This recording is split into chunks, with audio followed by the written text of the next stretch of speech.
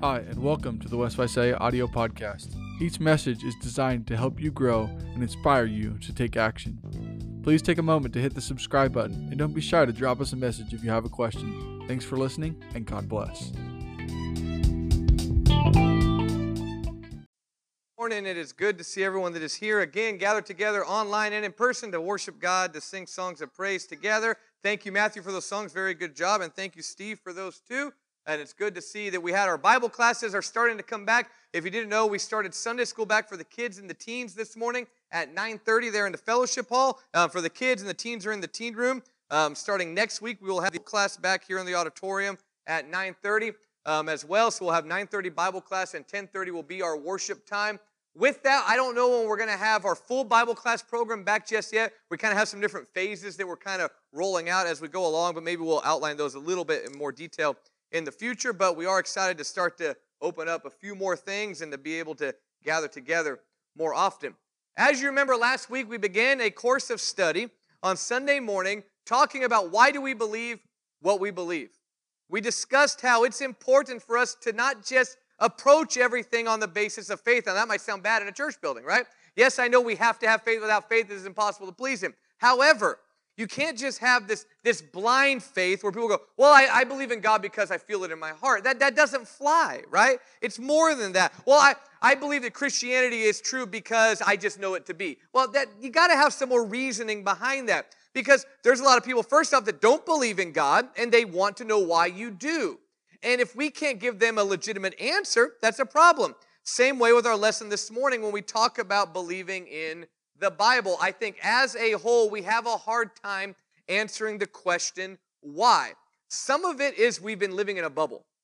We are kind of sheltered in a sense in our American culture where you kind of have the assumption that most people, now I know that cultures shift and change and the dynamic, and so on changes. However, there's always kind of been the assumption for 100 years or so or more that, well, most people believe in God, and when you say the Bible says so, they kind of view that as an authority. Even though they might not follow it, in the back of everybody's mind, everybody kind of has that. Somebody somewhere probably took them to church at one time in their life, and they kind of believe in God and, in heaven and that kind of idea. But because of that, we've been kind of sheltered in that we haven't had to answer for our faith, and we become weak in that way. Also, I think as a church, we do a bad job, as I mentioned last week, in teaching people how to deal with these difficult questions. One, because we don't actually know why we believe what we believe. It's just habit. And if the reason you're here today is just habit, that's a problem. It needs to be more than that. It can't be, well, I've just always gone to church my whole life. It's more than that. And also, too, I think as a church, we don't give people the opportunity to question their faith. We kind of look down upon people. If your kids or someone in class says, I don't always know if I believe the Bible to be true, we go, oh, how dare you, as opposed to going, that's a good question, let's talk about it. And as I already mentioned, sometimes our arguments for why we believe what we believe are a little bit weak. So last week, what I did was that I started with a quote from Neil deGrasse Tyson. You're thinking, again, if you're new here, well, he's not a preacher. No, he's not, and I don't follow his theology. However, he did lay out these 5 rules for examining things. I thought these rules were good. Number 1, question authority. Number 2, think for yourself. Don't believe anything just because you want to. Number 3, test ideas by the evidence gained by observation and experiment. Number 4, follow the evidence wherever it leads. And number 5, remember you could be wrong. These are important guidelines, I think, for dealing with difficult questions like we did last week of, is there a God? So what we tried to do last week is we looked at that topic, we questioned and we thought and we observed and we followed the evidence, and it led me to the conclusion, I hope it did you too, that there is a God. I think you can prove that from evidence. I think that's logical to believe. It's not just some fanciful fairy tale idea. I believe you can prove there is a God. This same way of looking at things, of questioning, observing, and following the evidence, has also led me, and I hope it's going to lead you too, to the conclusion that the Bible, the book that you have there in front of you, or I'm holding in my hand, and I'm going to be quoting on the screen, has been influenced supernaturally. I believe the evidence points us toward that conclusion. Just like with the universe, when I considered the universe, the physical laws, life, morality, the only logical answer of the question of where did it come from is God. And that God, who is all-powerful, all-good, and all-knowing, is the only answer to that question of how did this all come to be.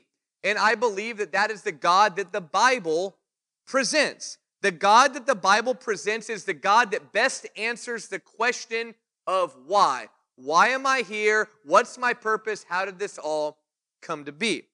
But the next step we have to take then, we believe that there's a God.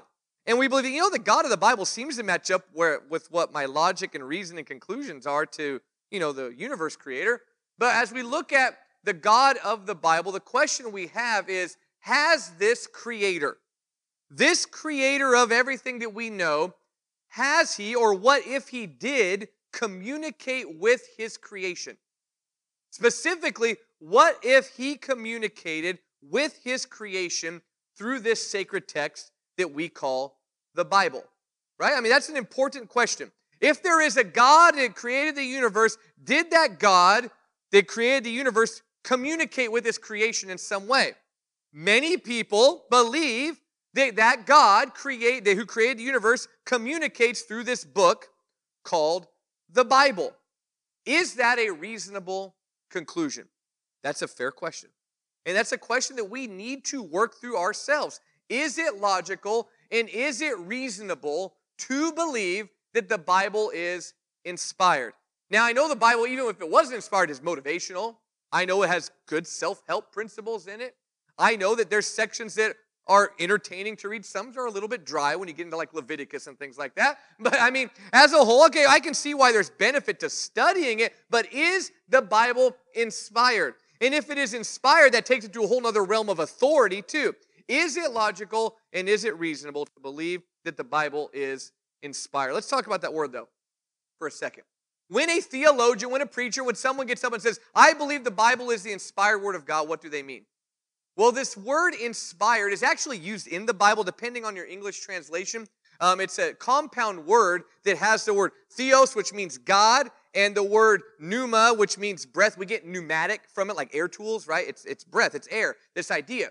So this compound word, theopneustos, which is used in the Bible for its translated inspiration, can literally be defined as breath of God or breathed out by God.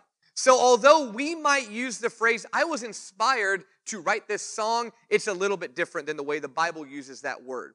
So don't take our modern definition of inspiration and transfer it over into the Bible, because the way the Bible uses it is not the same as we might use it today. A great artist is inspired to paint, but it doesn't mean they're divinely necessarily guided. You know what I mean? I might watch a motivational video on YouTube and I'm inspired to work. It's not the same kind of idea. But this word, inspired, is used in the Bible. This is a huge claim. The Bible itself claims to be breathed out by God. That's rare for a book to do. Now, there are other books that claim to be from God, but here's the claim the Bible makes. It says, all Scripture is breathed out by God, and it's profitable for teaching, for reproof, for correction, for training in righteousness. 2 Timothy chapter 3, verse 16. So the Bible, at least Paul here in his letter to Timothy, is saying, Timothy, you need to follow the Scriptures, study the Scriptures, and preach the Scriptures, because Timothy wasn't doing it. And Paul tells him, because all Scripture is inspired. Now, that's a big claim this man, Paul, who's called an apostle, made. 2 Peter chapter 1, verse 20 and 21, in a letter to churches, Peter wrote this. He says, knowing this first, that no prophecy of Scripture is of any private interpretation, for the prophecy never came by the will of men, but holy men of God spoke as they were moved by the Holy Spirit. Again, that is a huge claim. Think about this. A book claiming to be inspired, a book claiming to be breathed out by God is a big deal. Can the Bible back up that claim? That's the question that we have to ask, right? I mean, sometimes we don't ask that question because we already assume that belief. But the Bible claims to be from God. Is there evidence that it is? When we talked about this universe last week, we discussed that if there's evidence in the universe of design and of purpose and of intent and all of that, that pointed us toward the conclusion that someone or something designed it. The Bible claims to have the design of God behind it. Can it prove it? Can we look at it and study it and walk through it and come to that conclusion that, oh yes, God did have his hand in it? I think we can. But before we get into that, let's ask the question real quick just to make sure we're all on the same page. What is the Bible? Because I know maybe you might be new if you're tuning in online. I know maybe you don't come from a church background at all. What is the Bible? Now, I know you're probably familiar with what a Bible looks like and that idea. Here's my Bible. It's my favorite Bible. I can't preach without it. Here's the Bible, right? Well, what is the Bible? First off, you need to understand, if you're new to the Bible, maybe we need this by way of review. The Bible itself is not one book. It is and it isn't. The Bible is kind of an anthology. It contains 66 different books, okay? These 66 different books were written at different times. They were gathered and they were saved and they were copied and they were circulated by Jews at first in the Old Testament time and then later by Christians after the time of Jesus.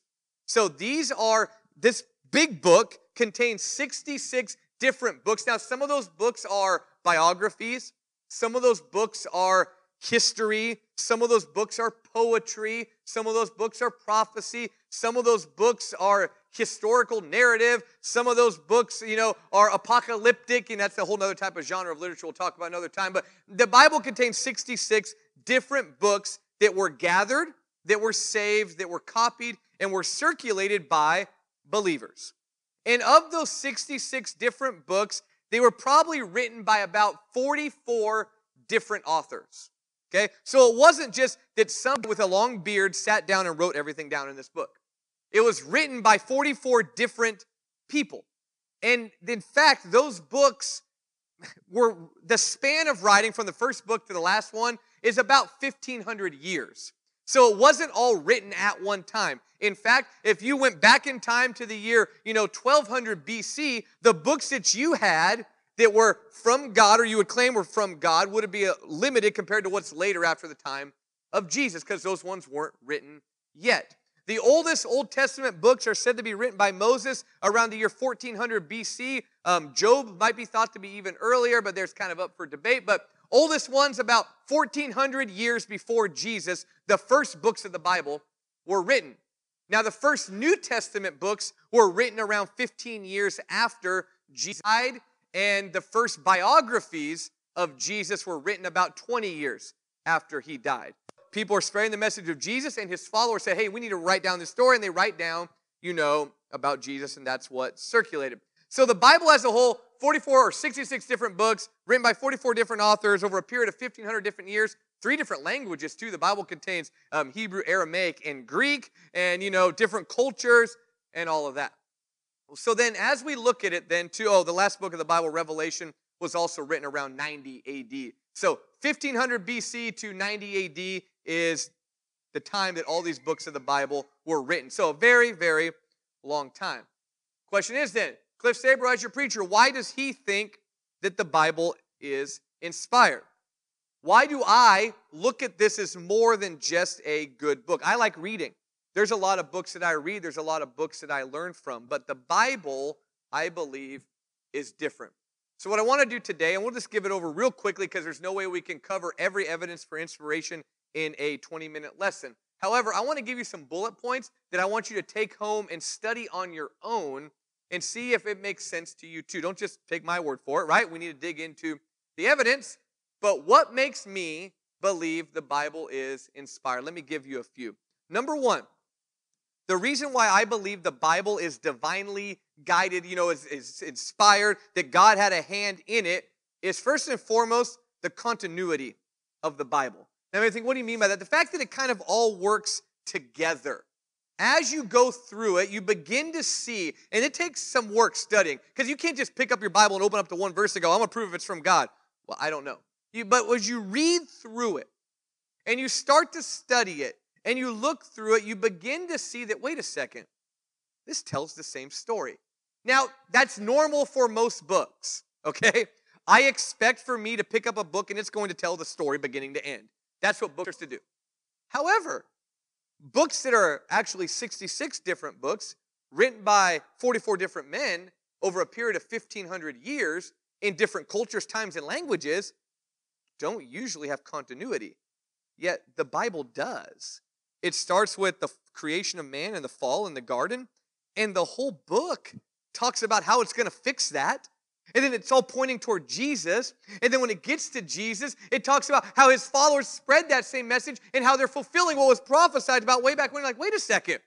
This looks like something that would have been written by one person in one place. But I know historically it wasn't. Your greatest doubter of Scripture, who doesn't even believe in the existence of God, believes that the Bible wasn't all written at one time. We know that. But yet, how did this book work itself out where you have continuity of thought? Josh McDowell in his book wrote this. I want to share with you this quote, and I have a screen, so you have to listen. It says, in the uniqueness of its continuity, the Bible was written over a 1,500 year span, like we've been talking about, was written over 40 generations, was written by more than 40 authors from every walk of life, including kings, peasants, philosophers, fishermen, poets, statesmen, and scholars. Peter, a fisherman; Amos, a herdsman; Joshua, a military general; Daniel, a prime minister; Luke, a doctor; Solomon, a king; Matthew, a tax collector; Paul, a rabbi; Timothy, an Asian. They shouldn't all tell the same story, right? Was written in different places: wilderness, dungeon, palace, prison, travel, and an island. Written at different times, written in different moods, written on different continents of Asia, Africa, and Europe. Written in 3 different languages, Hebrew, Greek, and Aramaic, yet permeating world cultures. Subject matter includes hundreds of topics and even controversial ones. Yet, despite this diversity, the biblical authors spoke with harmony and continuity from Genesis to Revelation about one unfolding narrative: God's redemption of man. You cannot get people like that to normally get along. But yet, all these different people writing in different places, when their works were gathered together, it told one unified story. How did it do that? You ever play telephone as a kid? Right? Where one person at the end of the classroom and all the kids line up and the teacher says, all right, now I want you to repeat this phrase: the pickles need more mayonnaise, and you have to repeat that through the line. Maybe your teacher didn't say that one. But you had to repeat that phrase through the line. And when you get to the kid at the end, the kid says, my dog has fleas, right? The story changes. It's different. How did these all people in different times and different cultures tell a story that lines up? Now, I know there's certain areas in Scripture that you're like, well, that seems to maybe go against this. Those areas are minute and usually can be answered. But yet, as a whole, the Bible tells the story of redemption from beginning to end. How did it accomplish that? Also with the style of the Bible. The Bible has a very specific style in what subjects it deals with and what subjects it doesn't. Now, you might be thinking, well, okay, but the Bible is very condensed. Have you ever had those times where you wish the Bible dealt with something and it didn't? Why doesn't the Bible talk more about angels? Man, I wish it did, right? Those kinds of things. Why doesn't the Bible talk more about the afterlife? All those kinds of things. It doesn't. And yet, if it had human invention behind it, we'd probably deal with the topics that are of interest to us and not deal with the topics that would be a challenge to us. And we definitely wouldn't talk about our own shortcomings as authors, and we wouldn't mention the sins of great leaders of God's people. No, we'd present them always as a great hero. We would leave out the fact that David slept with Bathsheba, right? We would leave out the fact that Moses killed an Egyptian. We would leave out the denial of Peter. We would leave out all those things. But yet, they're in there. That style goes through it, and that style, to me, makes me think that, wait a second, there's design behind this. And the design is so precise that it couldn't come from human origins. Let me illustrate it. This morning, downstairs on the kitchen table, there was Valentine's. Gwen wrote one to me. Here's Gwen's. I love you, love Gwen. Gwen's like, how old are you, Gwen? 7 years old, right? Gwen's 7 years old. And I look at this, and I see the note, and I have no doubt that Gwen wrote this note. It's Gwen's handwriting. It's with a pink and red pen because she likes pink and red, and it's Valentine's Day. There's candy near it, and that's a Valentine from Gwen. It makes sense that it's from Gwen. It has her style. It is written in her language. It has her artistic flair to it, and it just has the overall Gwen feeling to it. Also, though, when I came downstairs, I also saw a box of Valentine Pops. Now, when Gwen told me that she made me a Valentine and it's downstairs, and I saw the Valentine Pops on the counter, I didn't go, oh, Gwen made that. Now, Gwen's very talented. Gwen, aren't you talented? Yes. Gwen's talented. But Gwen cannot make Charms Valentine's Pops. She does not have a sugar injection molding machine to make these heart-shaped lollipops. She does not have the financial means to buy the sticks to put in there. She does not have the packaging, apparatus that puts it together. She does not have the cardboard box maker or the printer to put it all together. She did not make those lollipops. I knew without a doubt she made that. But this right here is beyond Gwen's ability. Now, she could claim it, Dad, I made you a box of lollipops. She's lying if she said that. She would never say that. But, the design of the lollipops makes me believe that someone with a greater skill set than my daughter produced that. Wherever the Charms Valentine Pop factory is, there's people there that have skills to make it, and they made it because they have the equipment and the ability and the means to do that. Gwen does not. Gwen makes her own Valentine, which is better than the Charms one anyway. But, right? We gave the illustration last week with the cell phone. When you look at a cell phone, you look at it and you go, wait a second. There's design here beyond the ability of just this happening by chance. There's evidence here that there's intentionality. When we look at it, there's a clear function and purpose to it, and it all works together wonderfully that, okay, this couldn't have happened by accident. We talked about that with the universe. What about the Bible too? When you start to examine the Bible, you say, wait a second. There's some continuity there and uniformity that wouldn't happen if just humans were involved in this. There's no way that they could tell the same story beginning to end and multiple people in different languages in different places at different times, somehow making that all work. It doesn't happen. And that's just the idea of the continuity of the Bible. When you go on, there's more evidence of it. But that alone tells me, man, I really have a hard time thinking that just a bunch of fishermen and shepherds and kings and all these people got together and just wrote that. That just doesn't seem to make sense. Well, where else does that evidence push us? See, the evidence starts to take me away from that just some long-haired, bearded guy in Babylon wrote this down. There's something different there. There's something deeper. There is design, and where there is design, there must be a designer.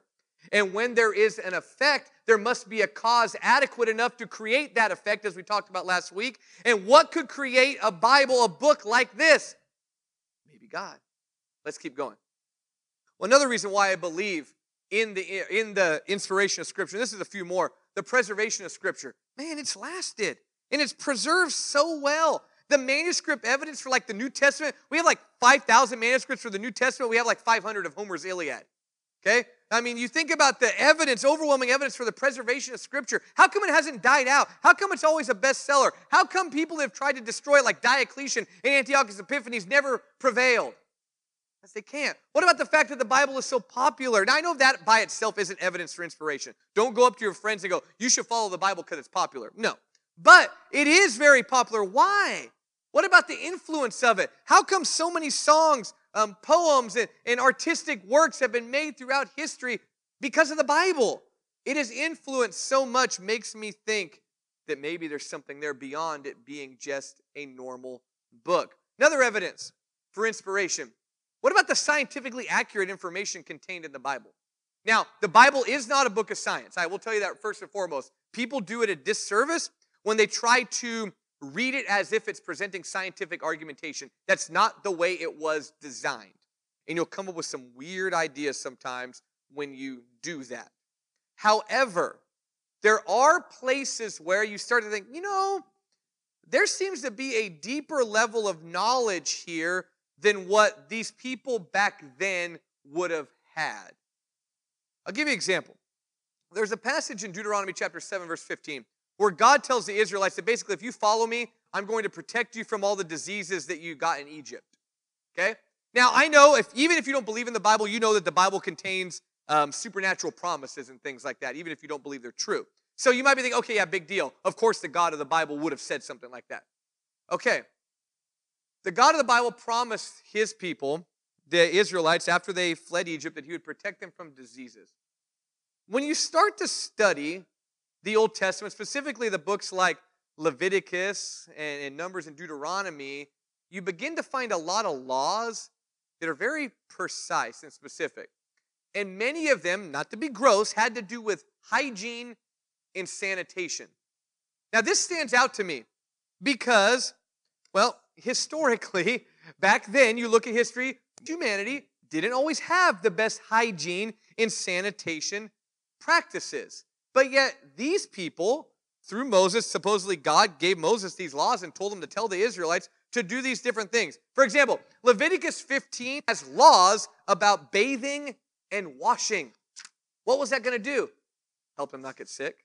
They didn't know that. People didn't know about germs back then. Deuteronomy chapter 23 and in verse 12 and onward, it literally says this. It says, and kind of gross, it says, a private place should be designated for your use outside the camp. Talking about going to the bathroom. And there is where you should go. A peg should be put on your equipment, and when you squat outside, you should dig a hole with it and cover your excrement. You ever had a poop sermon before, right? But listen up. Here's the reason. When you look at this, these laws for sanitation kept disease out of Israel. They didn't know all that. I mean, it wasn't until a couple hundred years ago people were still dumping their sewage outside their window into alleyways, right? I mean, plagues were spread like that. I mean, we had to be reminded during COVID to wash our hands, people, okay? But yet, here, God is telling them thousands of years before we even had an idea about bacteria and germs and stuff like that to take care of your waste and all of that. There's even quarantine laws. We've had a lot of quarantine stuff come up recently, right? And people that were sick had to be away from everybody. And if you were around somebody who was sick, you had to be away from everybody, like Leviticus 5 and Numbers 19 talks about. If you touched a dead body who maybe died from some kind of weird sickness, you too have to stay away from everybody. They had quarantine laws before people even had an idea of where diseases came from. I mean, think about it. 1,000 years after that, people were blaming the blind man of his parents' sins. They're saying, well, his parents' sins, that's why he's born blind. They had no idea. They didn't know it back then. But who gave them these strict sanitary laws? How did they have this clue? Historically, it wasn't until like the 1870s that even in like medical facilities, they would like wash their hands or sterilize instruments. And I came across this, and you people that work in medicine can maybe prove me wrong, but I guess apparently there wasn't even a universal law about hand washing in medical facilities. You know, I mean, everybody had their own policies, of course, but a universal one in America until the 80s. And even now we're doing better with it. You ever go to the doctor recently? Every time your doctor walks into the room, what does he do? Hits that little hand sanitizer and sanitizes their hands. Why? Because we know that illnesses are spread through germs and we can carry germs, and yet back then, when the Bible was written, they thought that, well, you eat a live lizard and rub rat urine in your eyes, and that's how you're going to get rid of an illness. I mean, that was the kind of stuff they were coming up with. But yet, in the Old Testament, it comes up with these hygiene laws that are outside of the knowledge of the people at that time. I mean, even until recently, right? Oh, someone's sick, they have too much blood. Right? We must take it out. That's foolish, we know now.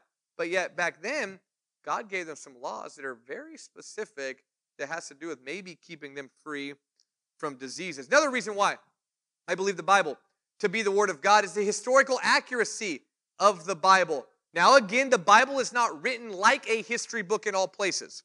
Some of it's written kind of like an epic drama. It's written like poetry. It's written like with all this other kind of stuff. At the same time, though, there are specific historical elements in Scripture.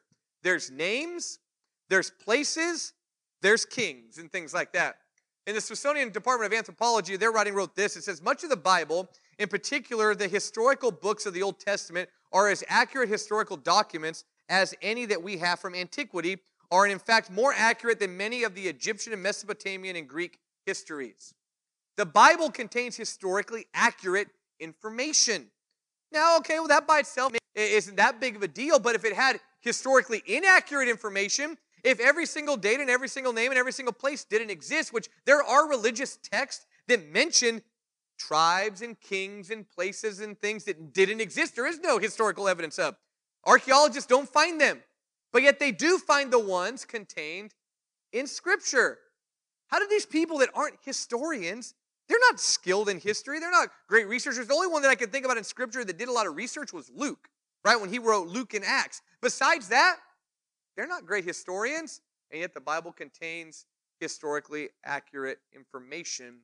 Also, in a response from a letter from the National Geographic Society, it said, I referred your inquiries to our staff archaeologist, Dr. George Stewart, and he said that archaeologists do indeed find the Bible a valuable reference tool and use it in many times for geographical relationships, old names, and relative chronologies. So when you look at the Bible, even if you don't believe it's from God, you go, we need to check out what it says historically, because it is historically accurate. So you have hygiene laws, scientific information, historical accuracy of Scripture. Makes me think that there's something special to the Bible. Another big one, we can't spend enough time with this one, but fulfillment of prophecy.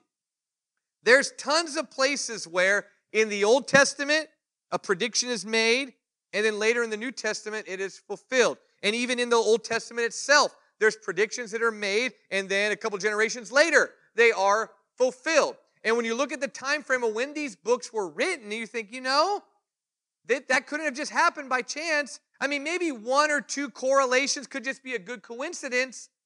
But after a while, you start thinking, wait a second. There's prophecy after prophecy after prophecy being fulfilled. We're studying the book of Matthew on Wednesday nights. Over and over and over again, Matthew says, so was fulfilled what was written in the, and he'll mention a book or the Psalms. And you start thinking, wait, either Matthew has the most masterful deception ever written, and he studied every single book of the Old Testament in its entirety and memorized every bit of it, and then was able to show how he can make all these weird coincidences, or prophecy is being fulfilled. I'll give you one easy one. We studied this last Wednesday night.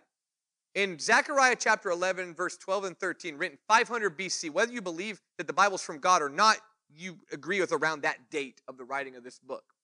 It says, I told them, if you think it is best, give me my pay, but if not, keep it. So they paid me 30 pieces of silver. And the Lord said to me, throw it to the potter, the handsome price of which they valued me. So I took the 30 pieces of silver and threw them to the potter at the house of the Lord. Just like last week we talked about Judas. Years later, 500 years after this was written, betraying Jesus for 30 pieces of silver, that money was used to buy a potter's field, and Judas threw it into the house of the Lord. I can't make that accidental, okay? That just happens to be a coincidence. To me, I see that maybe there's supernatural guidance there. And that's just one prophecy, and I recommend you look up other prophecies and see how they're fulfilled in Scripture. One more, and then the lesson will be yours. Another reason why I believe the Bible to be something different is the integrity of the authors themselves. If the authors of the Bible were just mere men that were just trying to deceive us in some way, the question is why? What benefit did any of Jesus' disciples have in spreading his message and writing it down? Was their life better? It wasn't. Did they die? Did they live a long, happy life? No, they all were martyred except for John, and he was exiled to an island. Not a nice one. Okay, it's not a vacation. So you have this idea here. People think, well, they were just trying to manipulate people. What did they gain from it? They didn't get notoriety and popularity and fame. They didn't get fortune. A lot of religious leaders throughout history use their religious teaching to manipulate, exploit, and maybe for even personal sexual immorality and all that kind of stuff. They didn't do any of that. Most of them lived lives of celibacy and went out there and died for this cause. Why would they lie? And these are people that were there. And these are people that when they wrote down their books, like Matthew, Mark, Luke, and John, I think they knew we were going to doubt. And when they wrote it, they knew that people were already starting to doubt. So what did they do? They mentioned people's names. They mentioned names like, the high priest named Malchus who got his ear chopped off. Why did they tell us that name? Because Malchus might still be alive, and you could go ask him. Why did they mention it? Well, he appeared to 500 people after his resurrection, many who are still here to this day. Because we can check their sources. Why is it when you write a scholarly paper, they require you to have a works cited or works reference page at the end? Because they want to know where you got your information. And yet, these biblical authors did that. And under the threat of persecution, they wrote it, they circulated it, they spread it. They wrote letters to people that would cause people to not like them. I mean, Paul, in his letter to the Corinthians, isn't making any friends. He didn't get any benefit from it. But he wrote it, and you think about these people who wrote this book, and why would we doubt what they're saying as not being an eyewitness to what they are recording? So with that in mind, then let me ask the question. When we begin to, and again, this lesson doesn't conclude anything with this. You got to do your own work on this. But when we question, think, observe, and follow the evidence, where does it lead? To me, and I hope you too, it's led me to the conclusion that the Bible is not like any other book. In fact, the design of the Bible leads me to the conclusion that the Bible has a design beyond human ability. There's something there beyond just a bunch of good moral teachers writing down their teaching. In fact, I believe that it is reasonable and logical to believe that the Bible is inspired. You're not buying into a fairy tale if you believe that. All you're doing is saying, look, the evidence is there. There's something special about this, and I need to dig into it a little bit more. That's a fair answer. There's something so unique about this book that it makes me think that there's a design there beyond the human element. Therefore, I'm going to dig into a little bit more. And if a book is supernaturally guided, then maybe it's important. Maybe it's authoritative. Maybe I should follow it. Maybe I should obey it. Right? That's the steps we take with this. But I believe it's reasonable and logical to believe that the Bible is inspired. Now, that's our second lesson in our series on why I believe what we believe. But next week, we're going to be talking about why we believe in Jesus, why we believe in him as a historical figure, but also as the Messiah and as the Son of God and as our Lord. So I encourage you to be here next week as we study that topic. Share these lessons online. Share the message with other people. If there's any way that we can help you follow Jesus, learn more about the Bible, please let us know. Steve has selected a song. Let's all stand together and sing the song that was selected.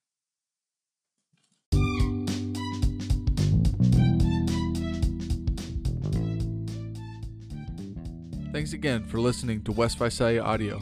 We hope these messages have helped you grow and inspired you to take action. Be sure to check in each week for more on-the-go content or visit our YouTube channel to watch the live video. Thanks for participating, and God bless.